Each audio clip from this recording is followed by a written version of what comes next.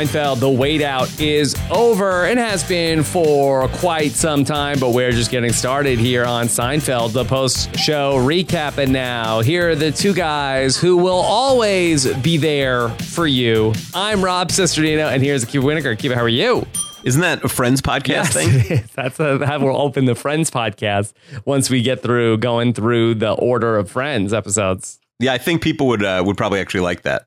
Yes, I think that would be good. And then we'd have to do to get going. How many? There's a lot of episodes of Friends, though. There's like 200 something. Yeah, probably more. I don't know if was it 10 seasons of Friends, 9 seasons of Friends? It's too many. A lot. It's a lot of Friends. Not hating on the show, but too many to podcast about it. Yeah, the thing is, like, Seinfeld is a little bit more manageable because in like season 1, season 2 are not full episode orders. So it's sort of like just basically like from season 3 on is a full boat of episodes. I mean, 180 episodes is really a lot. It's a lot, but it's, still. This is taking us like 3.5 years. Let's not play this down. Yeah. It's almost like a presidential term. Literally. Like you could have 2 presidents and come and go by the time we finish. Yes. Okay. And we won't go any further into that as we record this on Wednesday, November 9th, 2016. It's a great day for comedy. All right. So here we are, ready to go. Keeve, how you been? I'm doing well. I'm excited to get to this episode. I'm very excited just about where we are, like the end of season 7, beginning of season 8. Yeah. You know, it's such like next week is so momentous. And then season 8 is like such a big season. Like almost every episode is super memorable.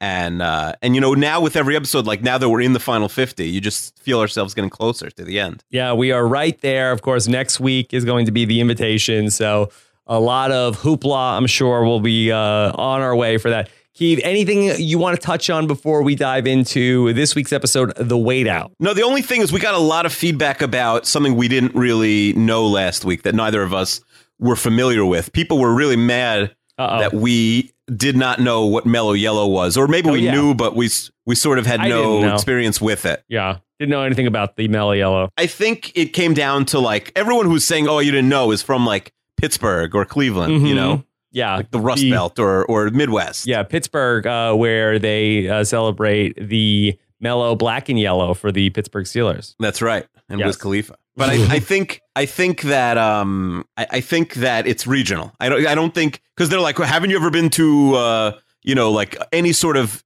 restaurant that has a Coke fountain? One of the choices everyone was saying is Mellow Yellow. It's like Coke, Dr. Pepper, assuming Coke owns Dr. Pepper. I don't remember anything. And Sprite, and then Mellow Yellow. But I've never seen it, so clearly it's regional. Like, if you guys say so. I think we should, but then it's like a good, maybe at the finale, we'll give everyone serve the Mellow Yellow. There you go. Yes. For everybody who comes to our finale party in Australia. All right. So then let's jump into talking about this week's episode, The Wait Out, with some interesting guest stars that we have both Deborah Messing and Carrie Elways, who are playing a couple that is splitting up that Jerry and Elaine have been waiting out for quite some time. And Kramer really is probably the first person to be wearing the skinny jeans for men. I'm so excited that you pronounced Carrie's last name. Yes. Because I was just going to call him like Ooze the whole time. No, Carrie Elways. Yeah, from Princess Bride fame. Have you seen that movie, Keeve? This is a fun game for the listeners at home. Has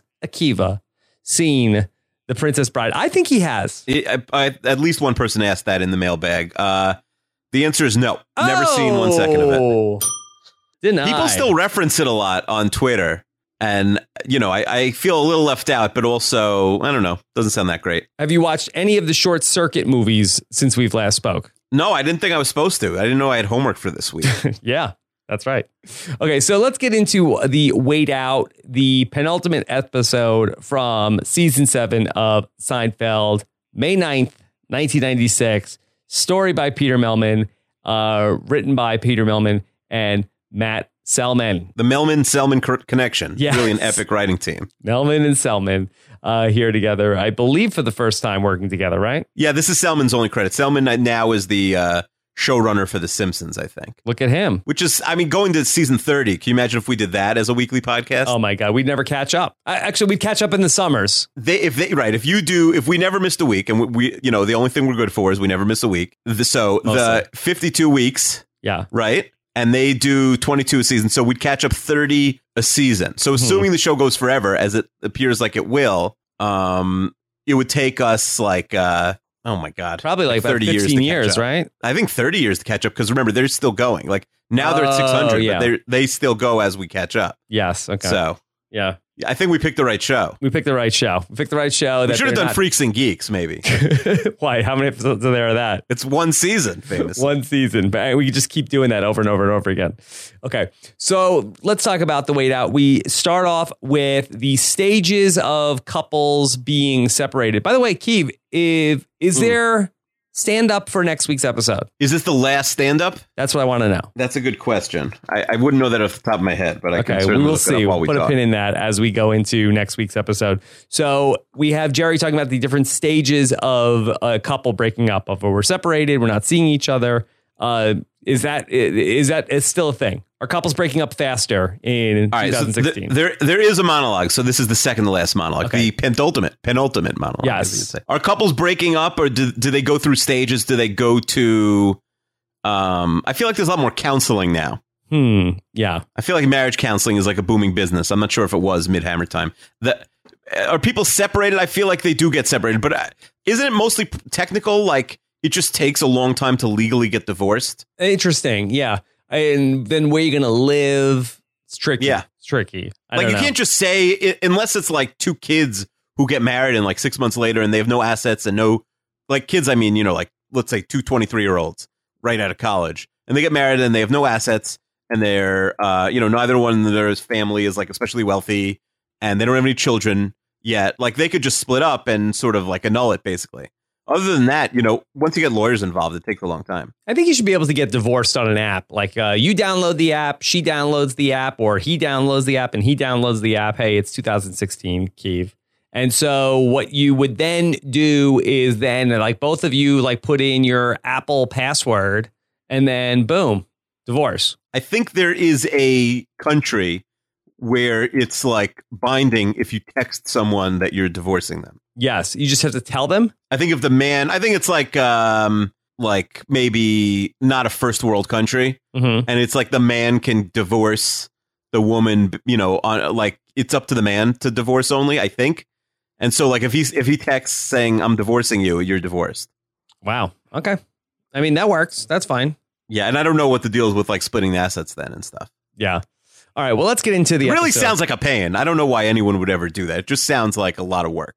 To get divorced. Oh, so much work. It does seem like there is a great deal of effort involved. Wouldn't you rather just stay miserable and stay in the same house forever? I mean, that's been my thought process so far.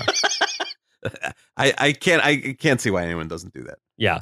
All right. So then let's go into the wait out where we start off with Elaine has a new hairdo. Was this a plot point at all, Keeve, or did we just have to explain Elaine has new hair this episode? Probably explaining, this is the end of the season. So my guess off the top of my head is she probably did a movie that summer and she needed to fix her hair for the movie or something. What? A Julia Louis-Dreyfus movie? That's what I'm guessing. Because, it's the end of the season. So a lot of times, sitcom actors will maybe pick up a movie to supplement their income in the summer. Boy. So I'll check her IMDb and see if there's anything that really, although you never know because who knows when, movies could get released 2 years after they're filmed. Yeah. So Julia Louis-Dreyfus in 1996 did a TV movie called London Sweet. Yeah, but I'd say it'd have to be, it wouldn't come out till 97. So we're probably looking at Father's Day. Father's Day or Deconstructing Harry. That's what I would think. Interesting. Father's Day, Robin Williams and Billy Crystal. Yeah, not a bad cast, but man, a clunker. A clunker indeed. Yeah. I was listening to Billy Crystal with Mark Maron a couple of weeks ago. I think he mentioned this movie. Yeah, he said it's his best. No. I think he was just talking about somebody that he worked with on it. But no, I don't think, not his best. Not his best. And Deconstructing Harry is a Woody Allen movie. Mm-hmm. Sure. I'm not sure if I've seen that one. Are you a Woody Allen guy? Not really. I mean, I've seen some of his stuff, but I'm not like one of these Woody Allen completists like some people. Yeah. So, all right. Elaine has new hair this episode. So what? You like it? Jerry says she looks like Brenda Starr. Yeah. Who's that? That's a cartoon character? Yes. I think she's like a comic book person. One of us should know this. Yeah.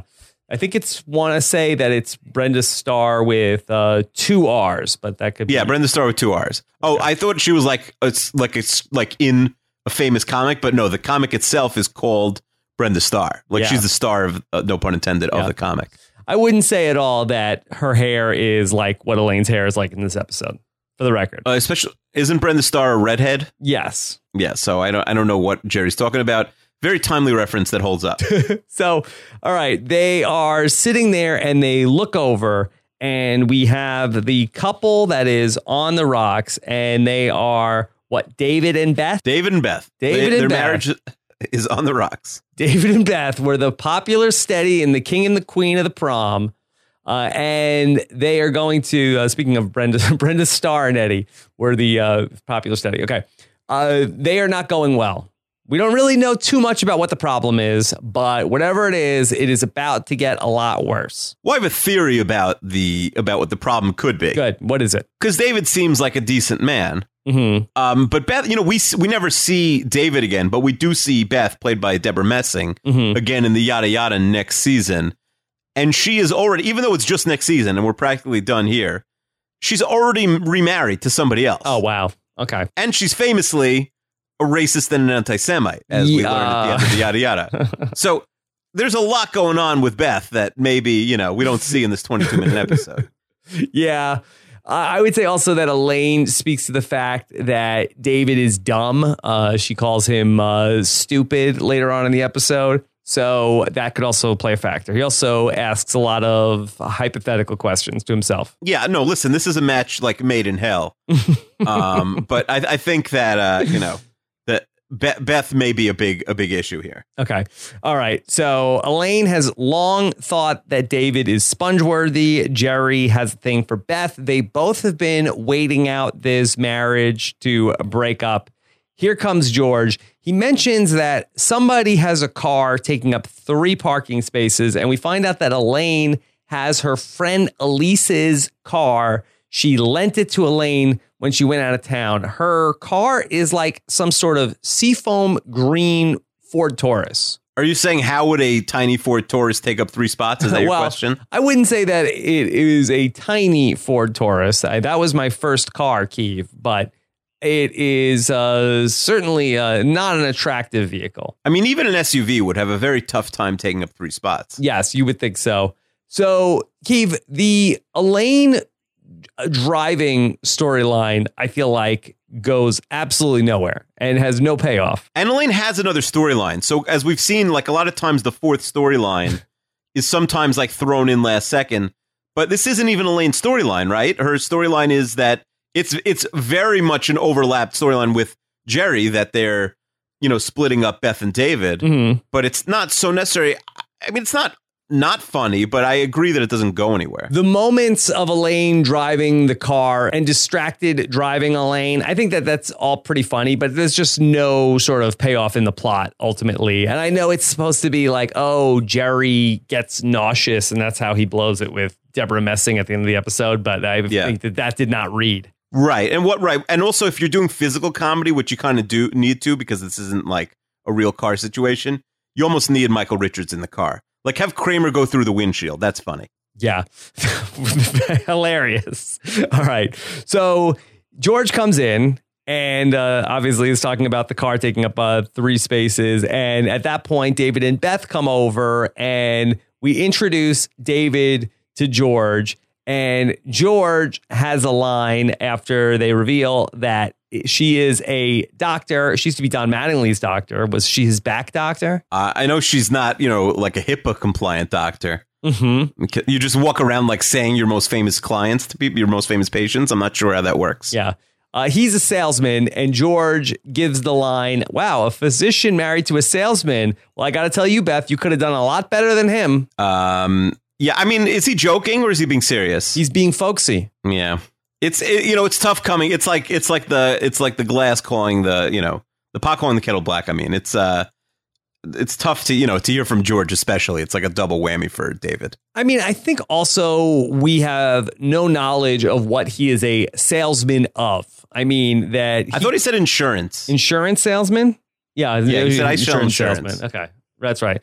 All right. I was going to try to make the case of maybe he could be selling some like high-end items. Yeah, or it could be like a sad sack Willie Loman. I'm not sure. I guess so. And he might do all right. You know, I'm sure there's a lot of insurance salesmen. Yeah, George needs more information. Like, he could be the best salesman on the East Coast, or he could just be like a struggling salesman who barely takes home a commission.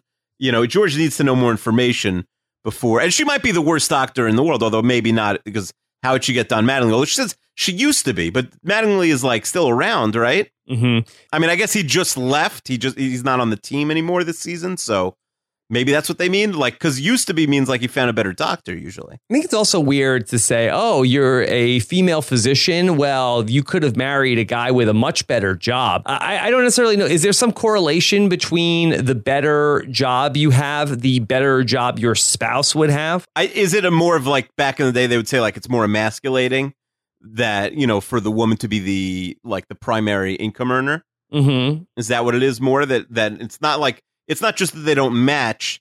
It's that, you know, she is, even if she's like a 10 and he's a 9, she's still beating him. But he's not saying to David, like, boy, like, how do you live with not being the breadwinner? He's saying to her, boy, you could have done a lot better than this guy. You think Chester, whose wife's a doctor, gets that a lot? I don't know. Maybe ask her. Ask maybe that I would like to know from Mrs. Chester. Dr. Chester. Dr. Chester, maybe the other women that she works with, what do their spouses do? That's a good question. And is there any sort of like good-natured ribbing for the other female physicians based on what their husbands might do? I bet there's like a stay-at-home husband, and that guy is like really, you know, like gets ragged on a lot. I guess so, but we'll see. Hopefully not by other spouses that he meets. No, I mean, probably no one. Probably she gets ribbed on the most, Dr. Chester. All right, let's go to Kramer with Mickey. It's a Mickey episode. They're back, and Mickey and Kramer come in. Mickey is auditioning to get into the Actors Studio. Keeve, I only know about the Actors Studio from James Lipton. I started thinking about it, and now I'm saying, is the Actors Studio a place? Is it a program? What is it? I think, without doing any research, that he's like a professor at NYU. And it's like students come to his acting studio and they learn how to act there. And we know about it because he interviews people. And that's the only reason. That show doesn't still exist, does it? I think it does. I don't know. It does? Yeah. That was like when before Bravo had reality TV. That's what they would show. Just like a lot of James Lipton interviewing people. Yes. What's your favorite curse word? Yes. But I think that so Mickey's trying to get into the studio, which is like an acting workshop, I think. Okay, so according to Wikipedia, it says that the Actors Studio is a membership organization for professional actors, theater directors, and playwrights at 432 West 44th Street in Hell's Kitchen. So it's not related to NYU at all? It's just in the neighborhood? I don't believe so. Yeah, probably they get a lot of spillover, but I don't think so. I think it's like its own thing. Oh, it used to be the new school, and now it's part of Pace, I see. Okay, so there you go. So Mickey is trying to get in there, and we end up with Jerry bringing up that, hey, you know, Kramer, when I first met you, you used to wear jeans all the time. Now you never wear jeans. What up with that? It's a little strange that they would just you know, he just bring up the jeans thing. Like, who cares? The line that sets it up is Kramer says, look at these pants, Mickey. They're falling apart. And Jerry says, hey, what happened when you used to wear jeans? I don't see his pants falling apart also. No, I don't know. And so Kramer says he was a different man then. And Jerry is fat shaming Kramer. He says, yeah, with a different body. Yeah, that gets a laugh, but that's weird. What was he? He's fat now? He was fat then? I'm confused. I mean, it seems weird to have a storyline that Kramer is fat. Right. And he's clearly not. So maybe he used to be fat. I don't know. Well, I think they're saying he used to be skinnier. Maybe he was even lankier. I mean, he's really skinny now. It would be, I mean, Jerry's thin too, but still, that's really the person you're going to fat shame. You guys are in, you know, every day you see Newman and George and you're going to fat shame Kramer. Yeah. I mean, I think I would buy it more if Kramer is saying that he doesn't like denim for some reason. And then wants to prove to Jerry that he could do it, but he ends up just defending that he has a taut body, the body of a preteen Swedish boy. Yeah, it's a little creepy. It's really creepy. And so Kramer ends up saying like, oh, you don't think I can wear jeans anymore? All right, I'm going to go out and I'm going to go get some jeans. You'll see. Yeah, he'll show you. Yeah, that's it. All right. So we end up with Elaine and Jerry driving around, Elaine breaking all sorts of traffic rules, Jerry getting very nauseous here as she's driving. I mean, there is this stereotype of like, there's a lot of people in Manhattan that just literally never drive. Mm-hmm. But they have their license. So like they'll rent a car once in a while or they'll borrow a car and they are just atrocious drivers. Yeah. And so that's thing. Elaine? Yeah, I guess that's Elaine. Okay. And so she loves driving. She's having so much fun. We learned that she hit a dog once. Yeah. You wouldn't even put that in now. Dogs are too sacred to even mention that. It's too sacred. Yeah. Elaine has so many dog abuse stories. Yeah, it really vacillates constantly between being like this animal rights activist and someone who's murdered dozens of pets over the course of the series. Yeah, absolutely. Okay. So David and Beth got separated last night. Yeah. I mean, we have to talk. Jerry and Elaine here are in full like heel mode. They're in full evil people. You know, we're going to split them up. We don't care about, you know, they're not even divorced yet. We're swooping in, you know, no morals at all. You know, there's no sort of, I guess George in this episode is sort of the moral compass. I mean, he's only in it because he cares about himself, but still like if George is the person telling you what you're doing is wrong, like your scheme is bad. It's not a good sign. Yeah. And we continue with the scheming and the plotting as we get to Monks, and we need to figure out how do Jerry and Elaine move in on David and Beth. Now, is this creepy at all that a couple is scoping out this other separating couple? Like, how in the world would Jerry and Elaine, who are best friends, manage their respective relationships with David and Beth? Let's say everything worked out in this episode. Elaine is dating David. Jerry is dating Beth. What does next week's episode of Seinfeld look like? Right. Clearly, they don't have that in mind. Like, what's next week's episode here? If this is just a successful relationship, yeah. Like they really should have thought about that. But I think, right, Plan A is for them ultimately to have to like incorporate this divorced couple into the gang, and we're going to add two people, and they're going to have previously been married. It's not ideal, right? It's really not ideal. And also, don't forget, the other member of the gang is the person that caused them to break up in George. Totally. I think the only way this could work is if Beth replaces Elaine in the gang. Mm-hmm. Because there's no way David could be around.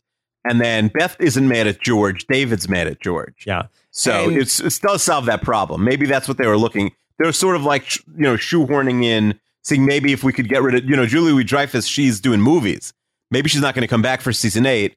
This is sort of like a soft like test spot for Deborah Messing. Maybe she's going to become the 4th gang member in season 8. Yeah. And we've sort of speculated at times that Elaine is only hanging out with the guys all the time until she met the right person. And then once she met the right guy, then she would just be off and probably never see them again. Right. Which a theory which is advanced in the Bizarro Jerry, right? Just any people she meets, she's willing to dump these guys. All right. So they're trying to figure out what to do. How do we figure this out? Because we got to give them time. We need to give them grieving time, but we can't wait because it's like when an old person dies in a rent control building.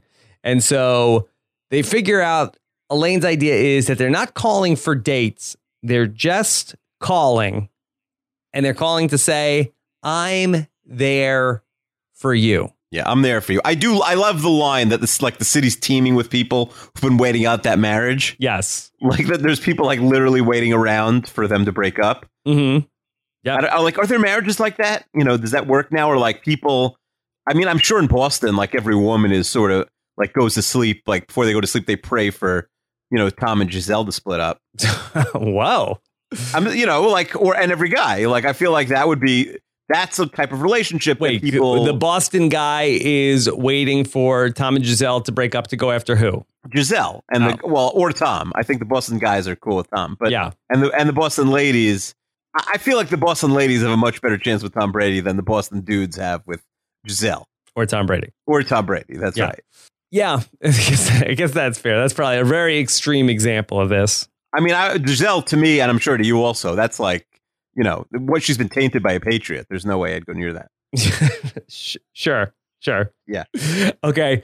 So Elaine says then once they move in with I'm there for you, eventually they'll just be there. Right. I mean, is there any way on earth? Like, it's weird because they're not close friends with. I mean, this is Elaine's friend, right? So he's not friends at all with David or with Beth. Mm-hmm. Like, I guess it makes somewhat sense for her to be comforting David, but it's like she should really be taking Beth's side. So, it's not like David and Beth aren't going to notice. David and Beth are very complicit in this whole situation. Could David and Beth be mutual friends of Jerry and Elaine? Well, I think Elaine says, I guess they could be. It's possible. Yeah, we don't know exactly how it works. David does not seem like the type of guy that Jerry would be friends with, though. No, I don't believe so. But maybe Beth was sort of an acquaintance of everybody, and then I don't know. You're right. It is very thin at best. Yeah, and I listen. Right, but what do they have?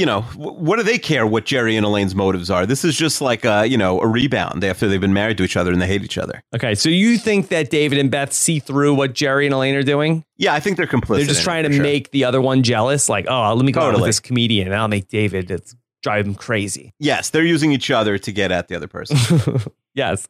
Oh, I know Beth really hates Elaine. This will really make her mad if I go on some dates with her. Yeah, no question. Okay. And again, Jerry is really getting the good end of the deal here. So back at Jerry's apartment, Jerry and Elaine are there and they are telling George, like, hey, George, did you hear the great news that David and Beth are separated? And George is asking, you don't think it had anything to do with what I said, do you? And he brings up the line again that she was too good for him. They knew he was being folksy. They were like, yeah, whatever. They didn't give that a second thought. I mean, if they had a rock solid marriage, I can't imagine that would, split them apart overnight. Yeah. But it was the straw that broke the camel's back, Keeve. Yeah, but listen, if it wasn't this, it might have been something even worse next week. So who cares? Probably. All right. So Kramer comes in and now he is wearing the jeans and Kramer is starting off the skinny jeans here in 1996. Yeah, and they didn't take off. It took at least 5 years, maybe even closer to 10 years for the skinny jeans to really take off. The thing, about this now and how dated it is, it's not even an especially tight pair of pants to looking at it from the 2016 perspective. Yeah. Elaine says they are painted on. He says, well, they're slim fit, streamlined.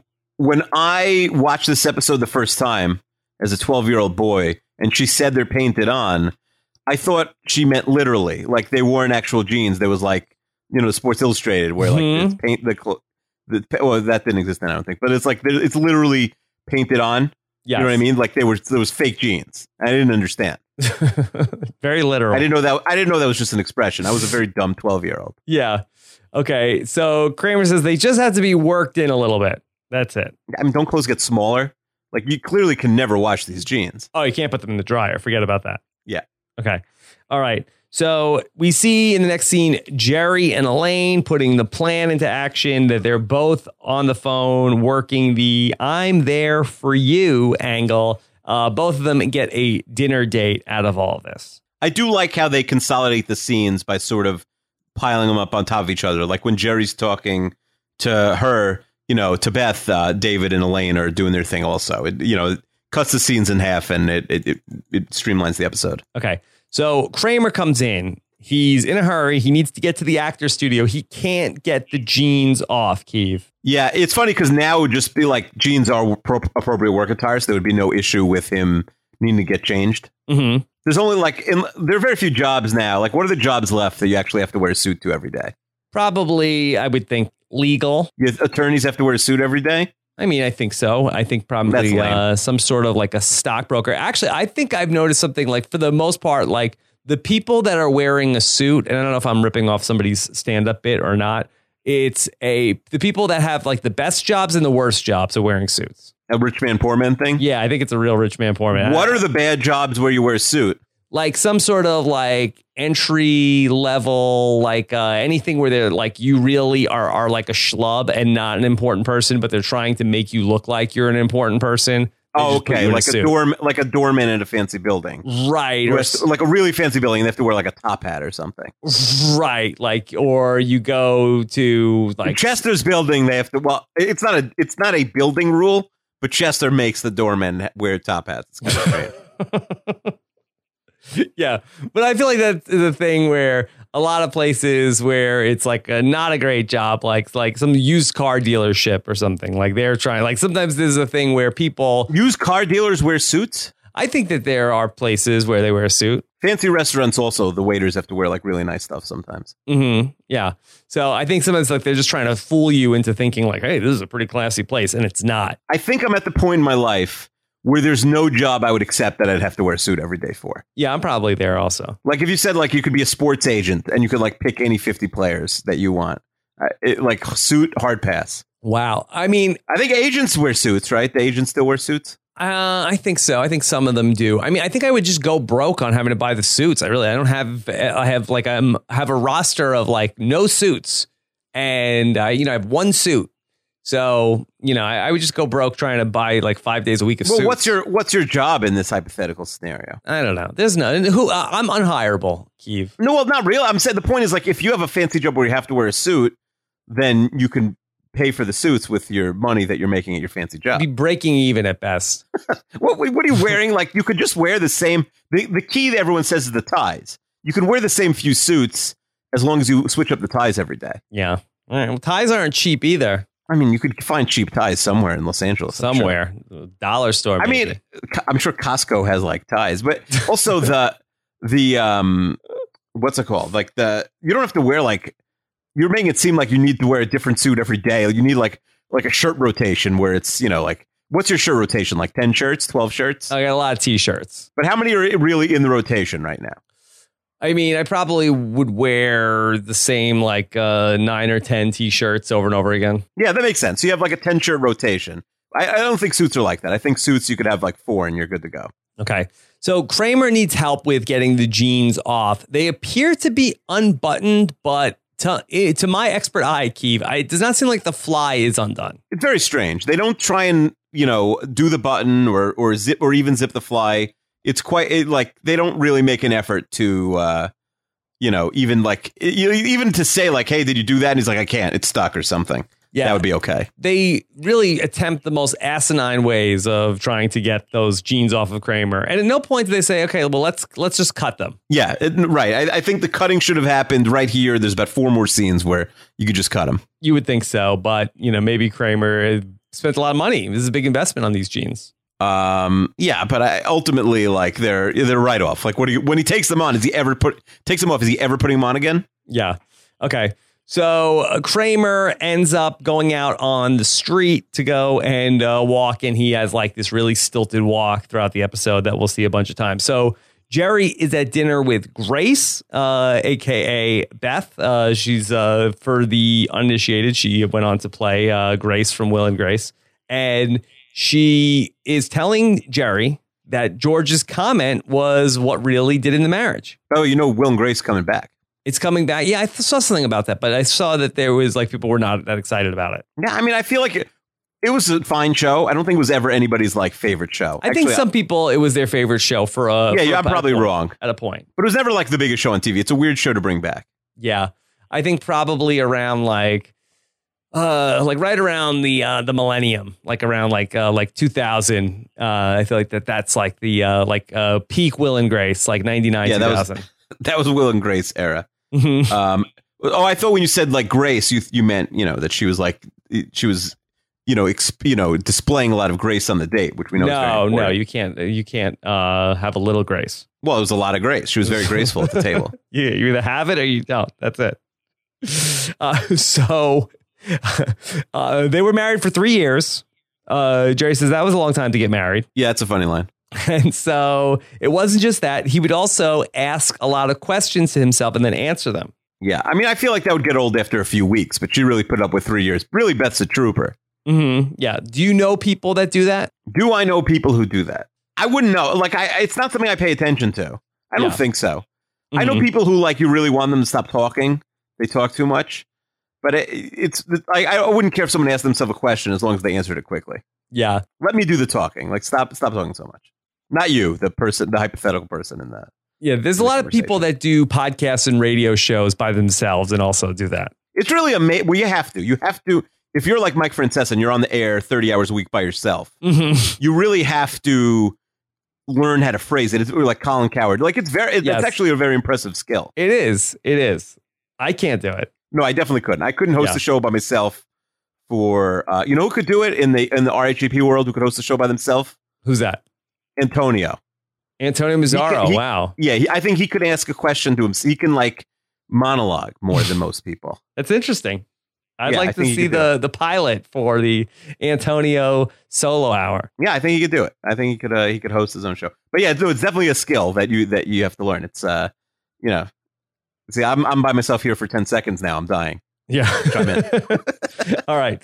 So we also get more of the blame on George in Elaine's side of this date. And she says, yeah, he's an idiot. I mean, he definitely is an idiot, George. The thing is that George is an idiot. Mm-hmm. Yeah. The thing about that is he is an idiot. All right. So then let's go to scene study at the actor studio. Mickey is waiting for Kramer. He comes in, and in the scene, Kramer is somebody who's being accused of murder. Mickey is a cop interrogating them, and that he gets up on the stage, and Mickey tells him, all right, sit down, take a seat.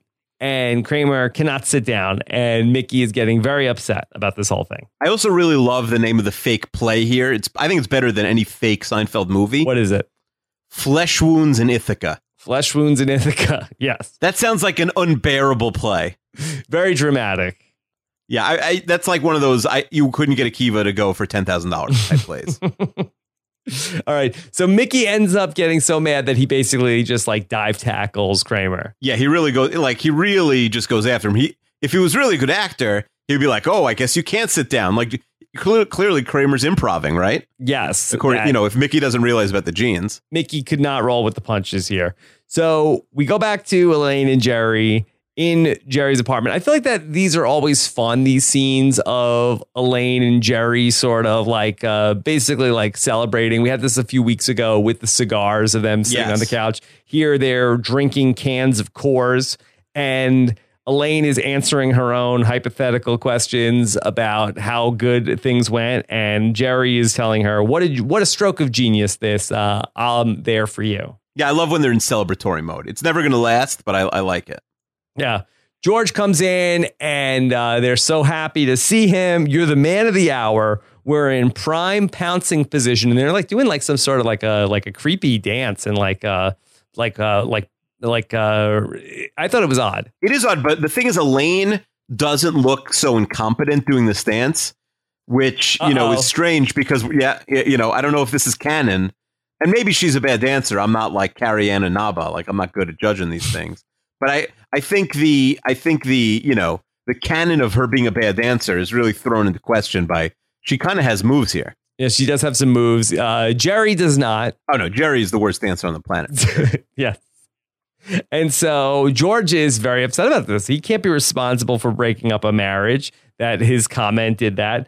And he has to go undo this. And they tell him, you're not going to undo anything. Since when does George care? I think that this is the kind of thing where I feel like that in his mind, he wants to be a good guy. And I think that that he feels like that they would eat at him. I didn't find this to be out of character for him. You know what is kind of out of character?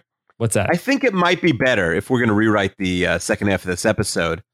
What if George convinced David, who hates George, but like maybe, if maybe David wanted to get with Susan, George convinces David to try and pull the same thing on Susan instead of David doing it maliciously, like it being George's plot, and then it just backfires onto George. You know why I don't like that is because I love the moment so much between Jerry and George when George comes to Jerry's apartment and he's so excited about what happened and he's like retelling the whole story to Jerry. I really love that moment so much. Yeah, it's definitely funnier this way, but I do think it's like more, typical George to actually come up with this scheme like that. Yeah, no, that's good. That would be fun also. So we end up then with Elaine and Jerry basically wrestling George to the ground to try to get him to not talk to Beth. Elaine really does like a WWE move on him. It's impressive. Yeah, a lot of physical violence. Yeah. A lot of physical comedy also in this episode. Like all four actors really have to, like break a leg here. It's Kramer has about as much as he ever has to do. And there's just a lot going on.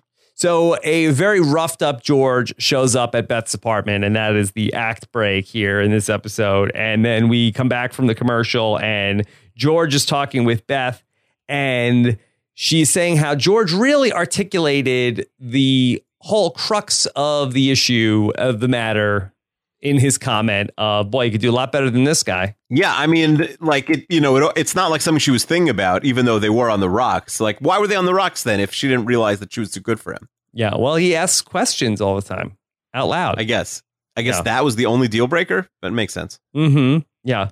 So and then as they're talking about this, the phone rings. It's Jerry, and Beth puts him on the phone. Allegedly, he called because he wants to say hello. And we find out that he's saying, "What the hell are you doing? Get out of there." And George is like pretending he's saying something else. I mean, we've all had to do that on the phone, Mm-hmm. Yeah. So like the person's right next to you. You don't want them to think that you're talking about them. So it's like, oh, I'll tell you later. Yeah. He's very funny here. He's like, no, I ate already. Thank you for thinking about me. And he starts talking about, chocolate chip mint, the chocolate and the mint. He's very good at this. Yeah, he does a good job of banter here. Okay. And Jerry is just like incensed. Yeah, Jerry's rarely like the side player that you just like sort of hear, like loosely through the phone. It's funny that your main character is sort of like being thrown aside here. Quick question, though. How does George know where Beth lives? Phone book? Yeah, so someone wrote that in the mailbag. It's got to be a phone book. That's the only real answer. Okay. Because, right, Jerry and Elaine are not giving up that piece of information, obviously, for George to ruin their whole situation. Okay. Here's where things take a weird turn, Keith. So Kramer is coming into Jerry's apartment, still wearing the jeans. A woman comes in and says to Kramer, she has to run out. Can Kramer watch little Joey for an hour? Yeah, I think we'll call her Mrs. Anvino. Mrs. Anvino, yeah. She, first of all, she clearly like must have just moved to Jerry and Kramer's floor to be willing to let Kramer babysit. Right. She has to go out. Kramer has to babysit. Kramer, no issue, goes right over. I mean, Kramer is the type of guy who would be willing to babysit your kid. Mm-hmm. Problem is you shouldn't be asking him in the first place. Okay, so... And how bad is it for Mrs. Anvino that, like, she's relying on strangers, basically, to... Very bad. Or, like, yeah, it's not ideal. Okay, all right. Beth calls up, and now she's thinking maybe she made a huge mistake. Oh, definitely she made a big mistake. Yes, and it's because of George. And Elaine is having this conversation with Jerry. And we've seen this before. I'm trying to remember what episode it was where they're sort of like talking like it's a heist. And Elaine is like basically giving Jerry the marching orders. Yeah, Elaine is the captain of this operation. Yeah. And she's like, you get over there right now. She's, that she's dealing with the dumb one. And, he has the easy part. He has the winner in this relationship. It is funny that she admits that. Like she realizes, even though she likes the guy a lot, clearly, Jerry is, he's getting the attractive doctor, whereas he's just, she's just stuck with Carrie Elways, yeah. That makes me think of like John Elway, and he's nothing like John Elway. This guy. Yeah. Well, maybe you saw The Princess Bride, you would think differently. Why, does he play a lot of football in The Princess Bride? No, but he's sort of like the hero. Do I really have to see The Princess Bride?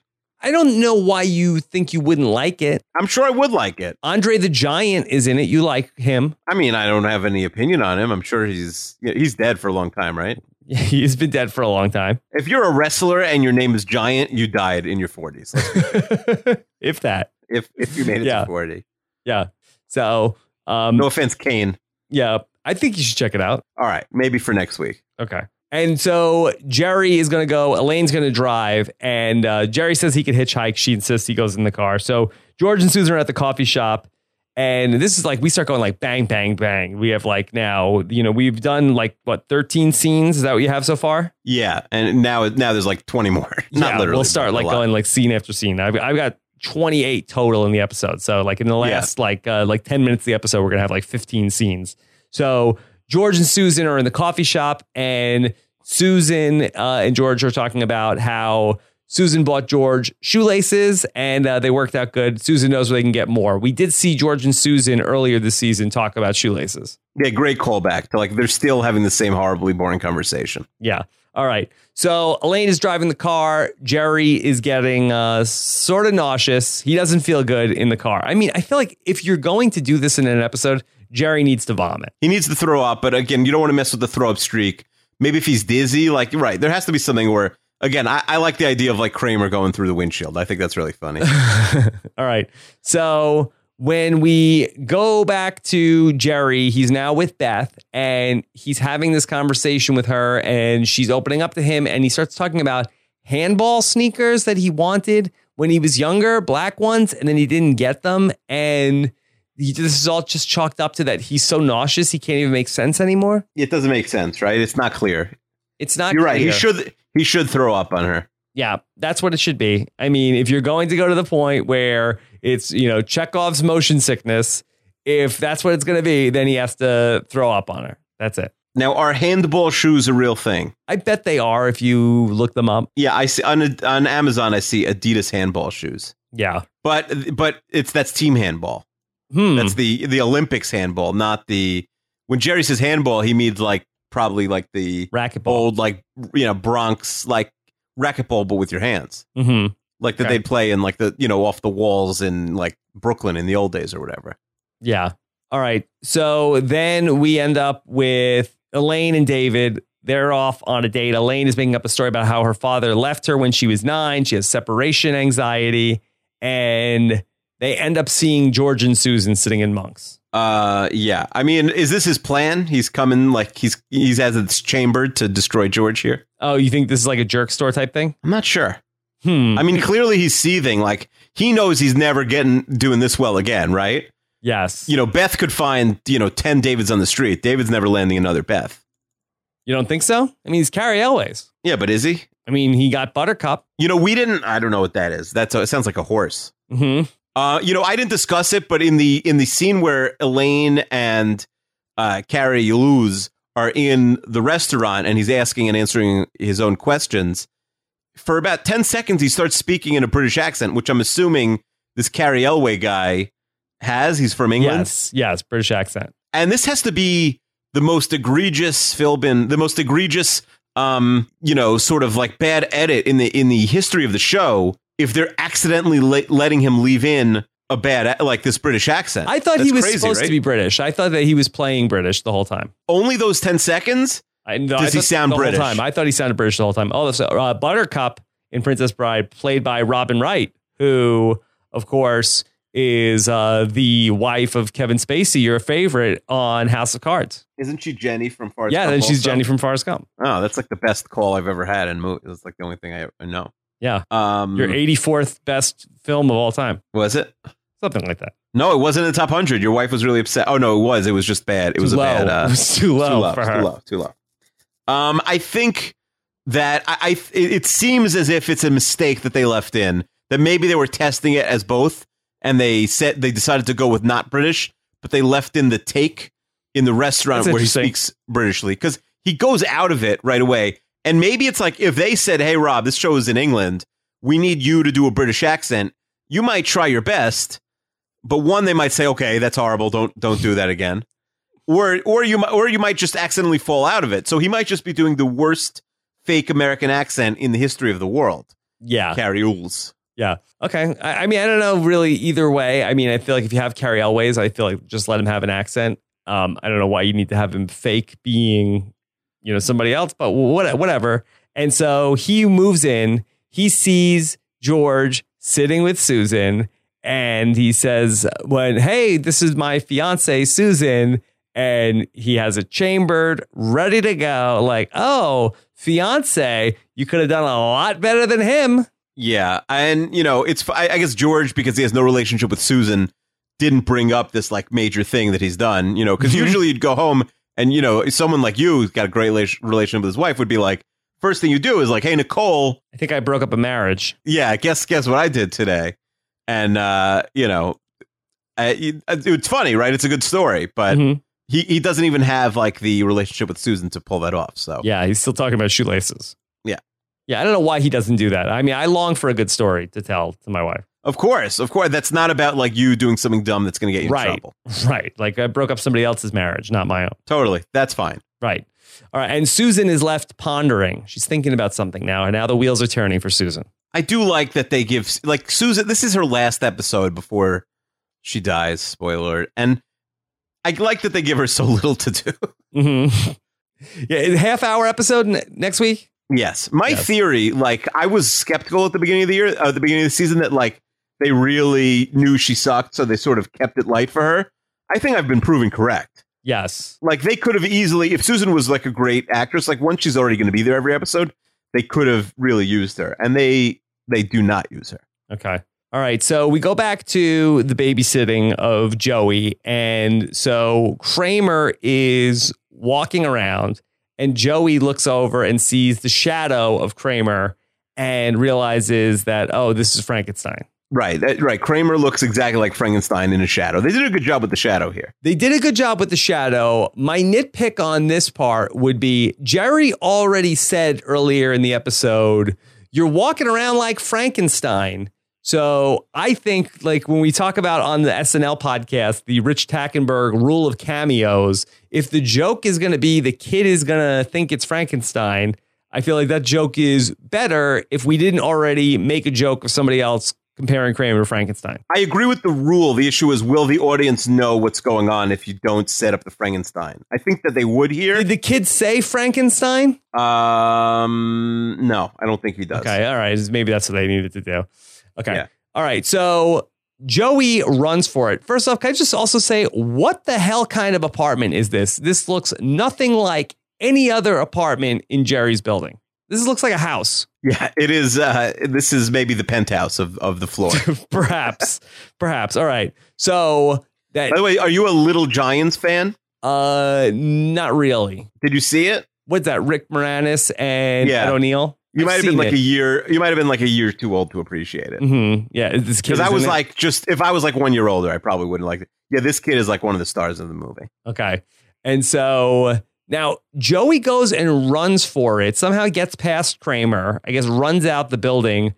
Kramer has time to call Mickey and then wait for Mickey to come over. As opposed to what? Chasing after the kid? Yeah, just chase the kid. Yeah, I agree. I don't think. I mean, this plan is so abysmal. It's crazy. Like we're losing a lot of time. I mean, maybe because Kramer can't run because he can't run. That's his issue. He can't run, but still. All right. So he calls the police, run. Mickey is on a date. And so he's with some woman and Kramer calls in hey, I got you in the actor's studio card. They thought we were really fighting that time. Yeah. So maybe Mickey is a good improv, guy that he decided to go with it. Okay. All right. So Mickey's going to come over. And so they end up with doing a plan where they put Mickey in the kid's bed so he could sort of pretend to be the kid if the mom comes home. And again, mom comes home. Let's say Mickey doesn't say goodnight, right? Mm-hmm. Kramer finds the kid on the street, brings him back upstairs into the special magic house that's on the floor of their apartment. Mm-hmm. Sure. Brings him in the door and says, first of all, the mom, who does not see Kramer in the house at all, so she's probably furious that she asked Kramer to babysit, and he didn't, right? Because he's not in the house. Yes. Kramer comes in. Hey, where were you? Oh my God! Why do you have Joey? I just saw Joey in the bed. Like it's like a horror movie at that point. Yeah. Right. Yeah. Her head is popping up. And then how is he like? Then she's immediately going to bed. What's in there? You're still going to get the same incredible shriek. And even if you don't, even if she's just such a buffoon, she's like, oh, I didn't notice you guys go outside and get ice cream. How is he getting Mickey out of the house? Mm-hmm. Is he jumping out a window? Is he going at the fire escape? Like, yeah, fire escape. What? Yeah. To me, this is not a plan with a high upside. Okay. So we go back to the diner and Susan and George are leaving. Susan would like to be alone. She's got to do a lot of thinking. Yeah, I mean, she can't do any acting, so let her do thinking. All right. So George shows up at Jerry's apartment, and this is my favorite scene in the whole episode, where he comes in and he's like, Jerry, this is incredible news. the guy, he comes in, David, and he says to me, boy, you could do a lot better than this guy because that's what I said to him, Jerry. And he's so excited. It's so funny that just like the frantic energy. And he's like, dude, don't you see what's going on here? That she's thinking about breaking up with me because he thought it would hurt me. I love it because it's not even like a plot in the episode. It's just part of the season-long story arc. Mm-hmm. That it just comes out of nowhere, and like George just can like let loose that like, oh my gosh, this might be happening, even though he hasn't brought it up once in the episode. They're really playing the long con with him trying to get out of this engagement. Yes, and it does seem like that's what Susan is thinking. Of course, yeah, they're trying to lead us to believe that that's what she's thinking. I mean, at a certain point, why can't George? I mean, he literally can't. George is such a good conversationalist, as he admits. And he can't talk to Susan about anything other than toothpaste. Why not just call off this dumb wedding? Mm-hmm. It's not like Susan is very rich. We don't really learn the magnitude of how rich he is till the first couple episodes of next season. Yes. So it's not like he's even really in it for the money. Mm-hmm. No. I mean, they're only having chicken at their wedding. They're not even having the steak or the meat, you know? And the irony is Susan, with, her finances, she could do a lot better than this guy. Yes, but according to George's rule, just merging the professions. Yes. What's more noble, a nurse or a podcaster? Nurse, by far. Okay, nurse beats you. Okay. Yes. I mean, that is a much more economy-proof profession and a much more respected profession. You help people. And so, nurse is a lot better. Yeah, if there's a recession, the first thing to go is the podcast. That's probably right. It's from very, very shaky ground here in podcasting 2016. I think that, according to George's rule, George works for the New York Yankees, and he has like a direct line of access to George Steinbrenner, like the third most famous person in all of Manhattan. Right. Susan is a former TV executive that is now unemployed? We're not sure, right? I think she references a job once this season, but we don't know what she does. Year, I think is the term. Yeah. So is like attractiveness wise, Susan is smoking George. In terms of family finances, yes, Susan has a lot more going on than George Costanza. But just going job for job, George is beating Susan right now. Probably. So maybe that's... And in New York, if you have a good job and you're a guy, you can handle being ugly. I guess so. And poor. So like George's job is a pretty cool job. Like you could pick up women just saying like, hey, I'm an executive with the Yankees. Yeah. Well, George is so excited about this whole thing, and Jerry is not matching his enthusiasm. And George is asking like, what's wrong? Isn't this a great story? And he's like, yeah, it's a good story. I'm just nauseous. Back to the nauseous? Yeah, you're right. It didn't even bother me so much when I watched it, but it's so weak that they almost needed to cut it. Like, who cares? It is a funny story. And George is like, Jerry's not appreciating. You don't feel it. He's not a good enough like physical actor for you to feel Jerry's nausea, you know? Mm-hmm. Yeah. So, I'm not buying it. Yeah, not great. Anyway, so we see on the street, Joey is running from the babysitter. He thinks it's Frankenstein. I listen. Joey is too fast for Kramer with these tight pants. Wouldn't you think like if these pants are so tight and Kramer tries to run, wouldn't they split at a certain point also? You would think so. You would think that would be the case. That might help things out. But maybe they're just made from this industrial strength denim. Yeah, there's got to be something special about these pants. Very special pants. All right, so Joey runs into a police officer and then says, the monster is trying to get me, and I'm the babysitter. Yeah, he's pretty scary right now. I would arrest him also. Arrest him. This pervert in the tight pants is chasing me. All right, so Elaine and David are back together, and that they're toasting. Here's to you being there. And suddenly Beth walks in and they immediately go to Makeout City. Yeah, it's makeout mode. I mean, which really just, makes it seem that they were each trying to use each other to make the other one jealous, or that they're just both bananas. Mm-hmm. Insanely jealous, I think. Or I think they're just both crazy. They're both insane. Yeah, that's probably it.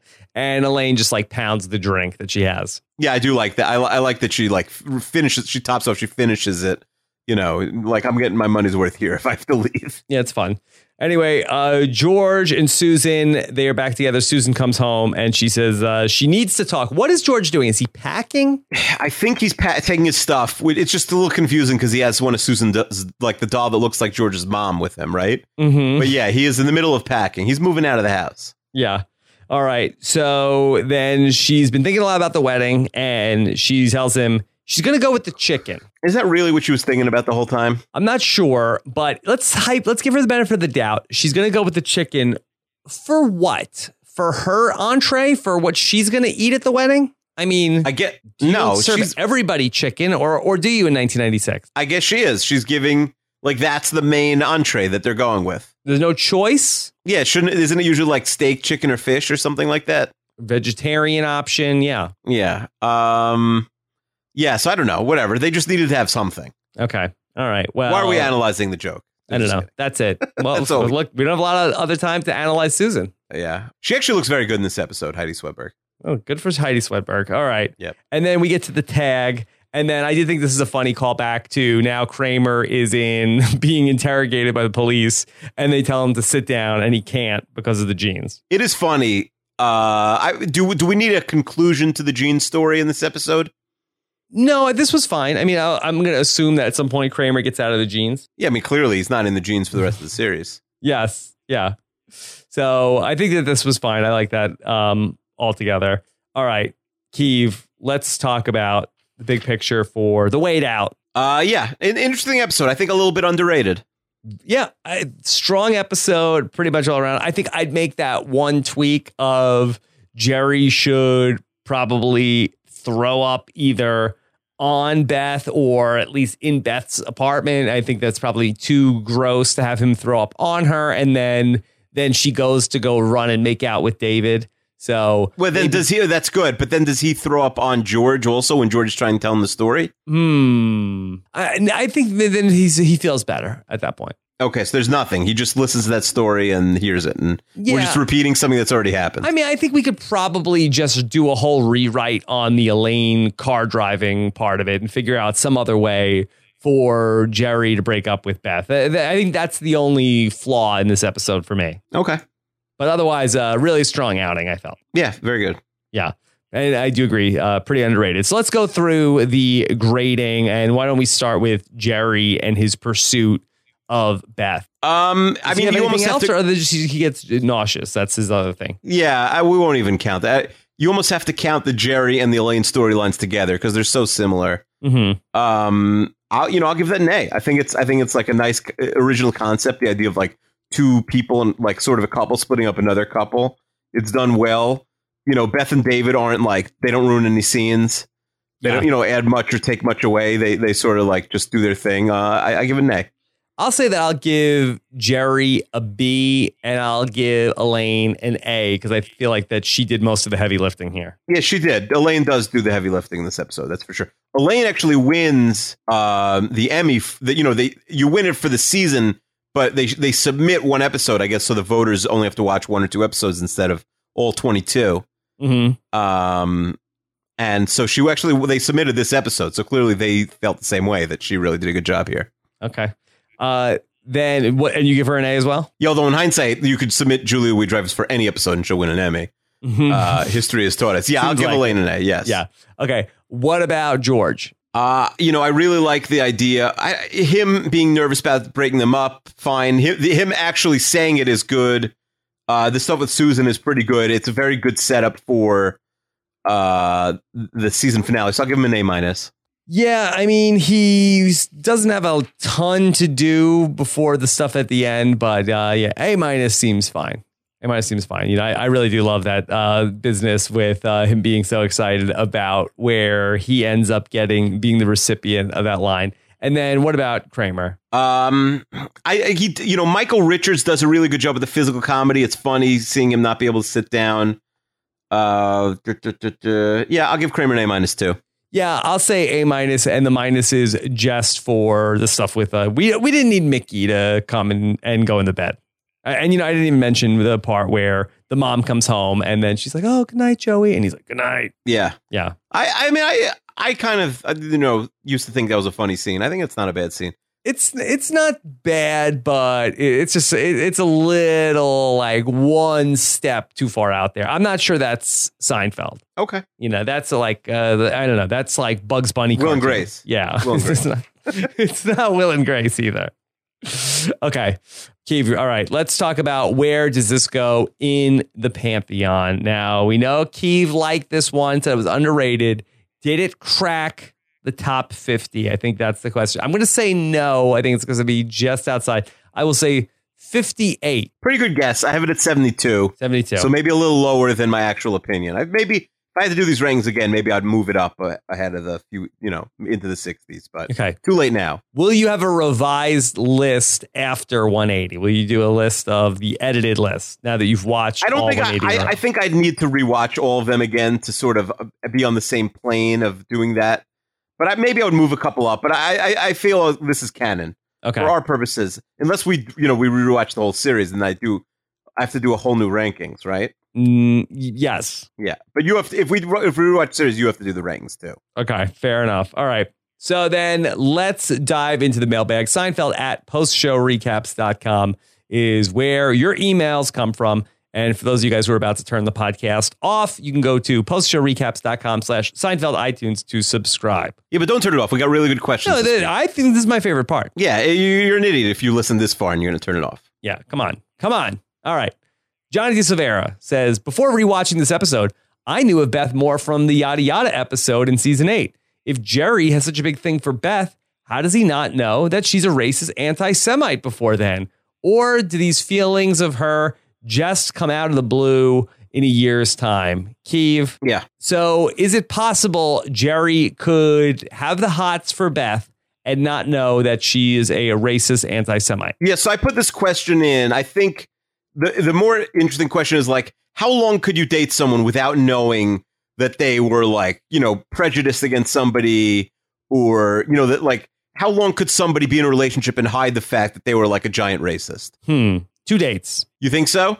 I think there's a possibility it didn't come up on the first date, but I think that it's almost like they want to signal to you by the second date. Sure. Racists are generally not embarrassed about being racist, or else they wouldn't be racist, right? Right. There's very few. I'm sure there are closet racists, but most people will let the cat out of the bag pretty quickly. So unless she was like a racist who was embarrassed or trying to pretend that she was like, like a regular member of society for whatever reason, I guess because she's a doctor. She doesn't seem to think that way. Right. Right. So I agree. It could only be a few dates before. And that's if like they're not either a massive racist, or B, they're at least trying a little bit, not like they're being polite on their first few dates. Yeah. Okay. Then what about Dan the Benefactor? Yeah. Dan the Benefactor, a little more money to benefact this week. Yeah. He asks, for a hypothetical Mets player, and he's referring to the fact that that Beth is Don Mattingly's doctor. Yeah. How good of a player would the Mets guy have to be? How good would their batting average have to be for you to overlook the fact that Beth is their personal doctor, given what we know about her political views? No, you could go to a racist doctor. Well, we are not going to root for a player who is a racist doctor. I thought that the question was to date her. So you would want to date her because she was David Wright's doctor, for instance. Oh, well, that's probably a better question, but that's not what Dan asked. But I think that is a better question. Yeah. How high would their batting average need to be for you to overlook the fact that Beth is a personal doctor? Yeah, I guess so. I guess you're probably right. I mean that. And we're root for Reyes, and yeah, I was going to say, like, I mean, there are people that are actually on the Mets who have done far worse things than have a racist doctor, and we still root for them. Vince Coleman like threw a firework at a kid, right? Yeah, but he sucked, and then we didn't root for him. No. We root for the laundry, Dan, and I think that's right. that there are some people that might wear a Washington Nationals uniform that might not be the most savory characters. Yeah, they could probably date Beth, that person. Yes, yeah, I think so. All right. Pat in Ohio wants to know, why didn't Kramer just use some scissors to cut off the jeans? Yeah, and Max the Millennial, also about the jeans, says, in Always Sunny, there's an episode where Frank wears skinny jeans and eventually they have to use scissors to cut him out. do we think that Always Sunny episode is a direct nod to Seinfeld? And Always Sunny is often called like sort of Seinfeld 2.0, right? Like a more evil version of Seinfeld. So it can't be an accident, right? One of the gang or somebody had to know that this is like a famous episode of Seinfeld. You think so? I don't know if it's necessarily a nod to Seinfeld. I mean, I wouldn't imagine they do the same storyline and say, oh, this is a nod to Seinfeld and not call it out. So you think it was just like a coincidence? It's just like a funny comedy idea that... Yeah, I mean, there's so many things that Seinfeld does. I'm sure it probably didn't even occur to them. And they said, oh, it wouldn't be funny if Danny DeVito was wearing skinny jeans. Or maybe it just bothered them that Kramer never gets out of the jeans by the end of the episode. Yeah, they're like, we'll show them. This was what you need to do. This is how you do an ending for an episode, guys. Yes. All right. What about Courtney and Kendall? All right. So first they busted our chops about Mellow Yellow. Oh. Did you never go to an Arby's in the early 2000s? No, of course. I never went to an Arby's. Have you been to Arby's? I have been to an Arby's, but I am not proud of it. How's the roast beef? Yeah, really not great. I mean, I got to be honest. It's not like... I mean, if they're messing up the roast beef, what are they doing there? Because that's all they do. Yeah, it's nothing to write home about. It's basically, Jon Stewart is always killing Arby's. Dear Mom, I went to an Arby's. Yeah. Why are you writing me letters, Rob? You just text me. Right. They're sure that Chester's already written us a novel about this, but how does Kramer use the bathroom while in those jeans? That seems to be a gaping plot hole. So like we said, when he's trying to get the jeans off, they never really deal with the button, but I don't understand why the fly thing wouldn't work here. I don't know. I wonder if they were button fly and not zipper fly. Okay. I mean, if the jeans have a zipper, I think you have your answer, Courtney and Kendall. The problem is, without getting too technical, if these jeans are so tight, right, that like he can't breathe, like even if you could physically zip the zipper down, I'm not sure that's getting him all the way there. Right. Yeah, it's tricky. I hear that. Yeah, it's hurting me just thinking about it. Right. It's a great question and one that is unanswerable based on this episode. Yeah, it is a good question. Yeah. But they don't like that Julia won the Emmy for this episode. They found her a bit annoying and over the top. No, she was fine in this episode. Did you see that Brenda Starr hair? Yeah, she was really good. Yeah. She's coming to her own, Julia Louis-Dreyfus, in season 7. Lindsay wants to say, do either of you feel like that you have any idea what type of pants your friends normally wear? It seemed like a weird observation of Jerry to make that Kramer always used to wear jeans. No, I don't pay attention to stuff like that. Yeah. I mean, I think I would notice if somebody like always wore sweatpants and then was doing something different. I think I would notice if they always did one thing and did something different. If they had put on like suit pants that day. Yeah. Also, Lindsay says that she's totally with Beth on this, but it's infuriating when people do the self-interview and answer their own questions. Survivors do it all the time, and she hates it. Does it bug you guys? I feel like it could be especially annoying to Rob as someone who actually interviews people. Yeah, I do find it annoying when I actually am interviewing someone and then they do it. Like they are interviewing themselves in my interview with them. Right. Although a lot of times when you interview people, they're doing a whole press tour. So they're doing 20 interviews back to back to back. Right. But still. So, yeah, it is annoying. Interview yourself. Sometimes there'll be someone and you get 2 questions in 15 minutes. It's rare, but it's happened, right? Where it's like the person just sort of goes with the first question and gives a monologue and you have to like find the right time to cut them off. Right. And if you want to know probably the worst offender of that in the history of interviewing. Oh, I know who it is. Who is it? Who is it? Garrett Adelstein. Yeah, that's right. Yeah. Good job, I think you've mentioned Keith. it before, but yeah. No, you just gave him one question and then he like didn't stop speaking till. Yeah, he just interviewed himself the whole rest of the way. All right. Hunter wants to know who's more famous in 2016, Carrie Elways or Deborah Messing? Yeah, this is a ridiculous question, Hunter. Yes. What do you think? Well, here's how I always judge fame. Okay, like if someone asks a question like this, if they were both booked for Jimmy Fallon tonight, who's coming on first? Mm-hmm. Right. I think that's a smart way to judge like who's more famous. I think you're gonna say if they both died, who would lead the news? Oh, okay, that's a good one too. But I'm classy. I wouldn't say that. Yeah, mine's much darker. Yeah. I'm not killing off Carrie Elways. I just heard about him like 2 hours ago. Right. Probably Deborah Messing. Deborah no Messing question.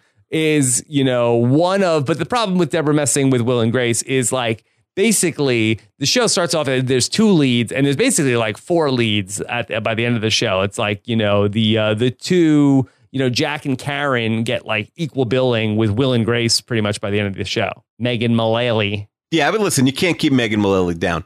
Deborah Messing has 329,000 followers on Twitter, and Carrie Ools has 50,000. Yeah. So it's not a competition. Right.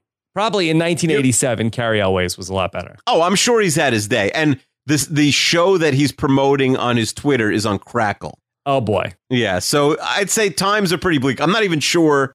How about this? Deborah Messing is definitely famous enough to go on Fallon, not probably as the first guest, but certainly as the second guest, if she has a new project coming up. If she's, has some new pilot or is in some, like, I don't know, Tina Fey movie or something. Yeah. Carrie Elways, they're sending him to, like, Corden, Seth Meyers. He could be like the third guest on Seth Meyers. That's fair. 1:30 in the morning. Wow, he's not such a famous booker, enough right now. Eve. I could book these shows. Yeah. I mean, I don't want to like. It's a very unique skill. Just saying who's more famous. I feel like I'm not sure if that has any value to them, but if it does, they can call me up. I think that's a new game that we play on the podcast. Anytime a guest star comes on, you tell us where they would fit in the late night TV landscape. Yes, and are they more famous than Deborah Messing? That would be the name of the game. And if there's multiple guests in an episode, you basically like book the NBC primetime lineup. I also like, there's certain guests who like will never be the second. Like the president of the United States is never going to come out second, right? It's not going to be like, hey, we have, Clooney tonight. Mm-hmm. So, Obama, you're coming out second. Obviously, but the same thing, like Clooney's never coming out second. Cruise, Hanks, Denzel Washington, any like real A-list guy is never, they'll sooner not show up than be second. Okay. So I like that move too. Okay. Fair enough. The people who are too good for being second. All right.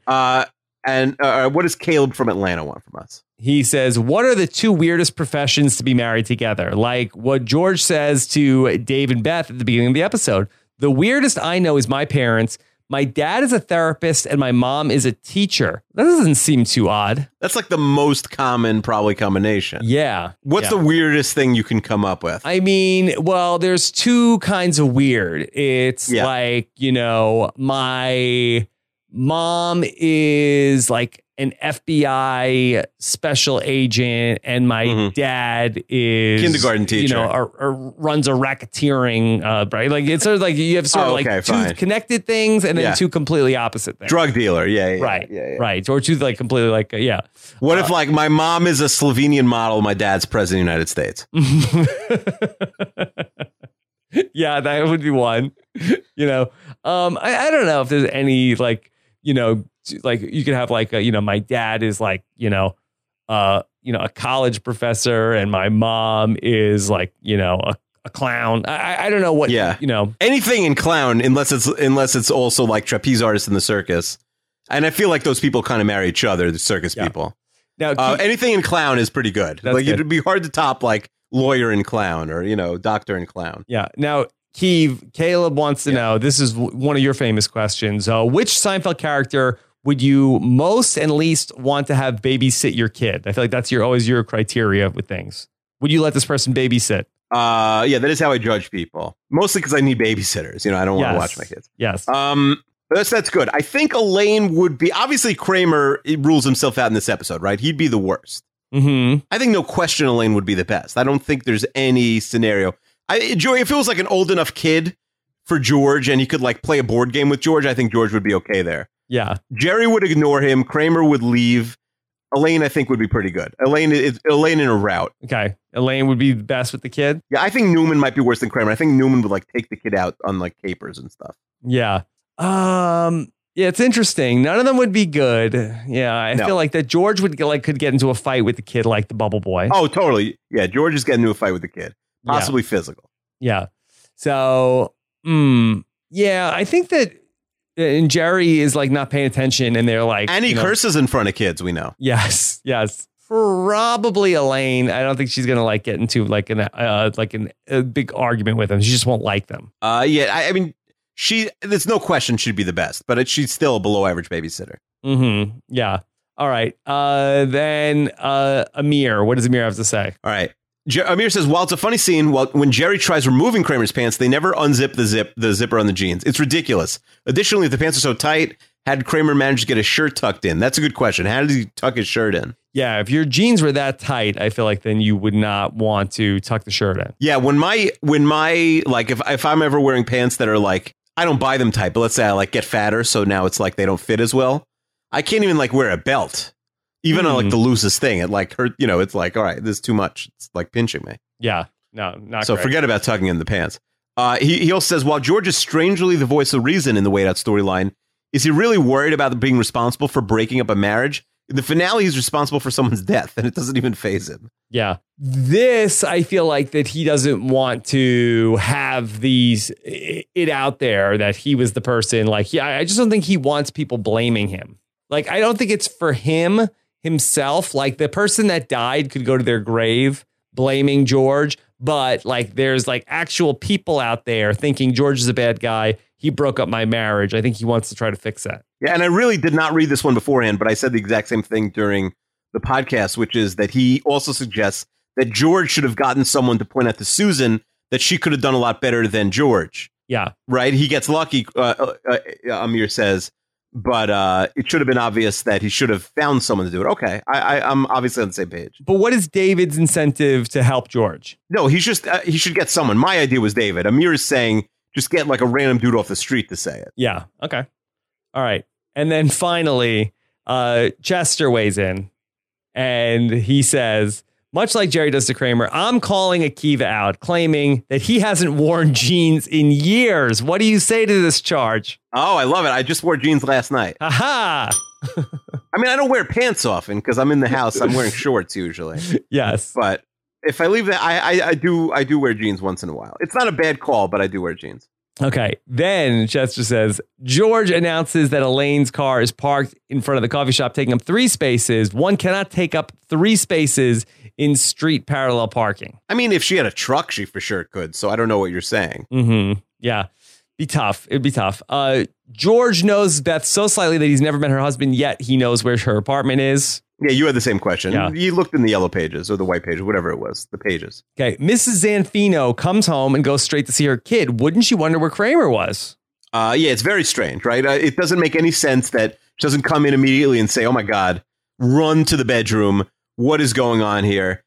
Like, I mean, maybe she was gone so long that she understands that Kramer went home, so she's not nervous, but it's a little weird that she doesn't follow up. And finally, Chester wants to pile on Susan one more time and says, what was Susan really thinking about? Was she thinking whether she could have done better and decided to stick with George anyway, and then just said this chicken thing because she needed something to say? Or is she such a psychopath that she actually did need to be dramatically alone to think about the menu at the wedding? It's a good question, right? Is she lying? Is she just coming up with an excuse? I mean, again, she lives with George, so she's like probably caught this lying gene that George has. Mm-hmm. But I think she's just vapid and she's just thinking about the chicken. Yeah, I trust her. I trust her that I think she was just thinking about something. Why does she need to be alone? Look, I don't know. She's a troubled woman, Keith. Yeah, strange bird. We're going to put her out of her misery next week. Yes. All right. Wow. All right. Can you believe it? We are at the death episode for Susan next week. Yeah, we're killing her off. Who knows? It's sweeps week on the podcast, too. We could kill off a bunch of characters. Okay. All right. Well, very exciting stuff. Also, Keith, have you given any thought to the hashtag? I mean, something with Deborah Messing, maybe? Yeah. Something with Will and Grace. The Jimmy Fallon game? I don't know. Something like that. Yeah. Hashtag first on Fallon. Fine. First on Fallon. Okay. Or something about Carrie Illis. Yeah, but I don't know. No one knows how to spell that either. Okay. All right. I'll tell you, he would be so much more famous if he had a better last name. You think so? So would I also. All right. Keith, what's coming up on the 32 Fans podcast? Well, we did this week's episode. Probably we should have held it off until after the election. It would have been Chester fun, seemed pretty worked up. He has not responded to any messages since the election was over. Hopefully he's doing okay. Yes. But we ranked, what do we rank this week? All 32 coaches in the NFL. Mm-hmm. Yeah, that seems good. I started listening to the first couple of minutes of that. Yeah, we ranked the coaches, and next week I think we're doing the quarterbacks. Yeah, Chester was really flying high a couple of weeks ago with a 4-0 Vikings and a commanding lead for Hillary Clinton. Yeah, 5-0 Vikings. He was happy about Hillary. And how the tables have turned. 2016 not going great for Chester. Yeah. All right. Well, fun stuff all around. Thanks so much to Scott St. Pierre for editing the Seinfeld post-show recap. And then, of course, to Mike Moore for writing the Seinfeld recap on postshowrecaps.com. You can subscribe to the podcast. Go to postshowrecaps.com/Seinfeld iTunes. Keith, anything else? No, I think we're good. All right. Have a good one, everybody. We will be back next week. And also look for an upcoming appearance for Keith on Rob as a Podcast. Maybe. Coming up soon. All right. Take care, everybody. Have a good one. Bye.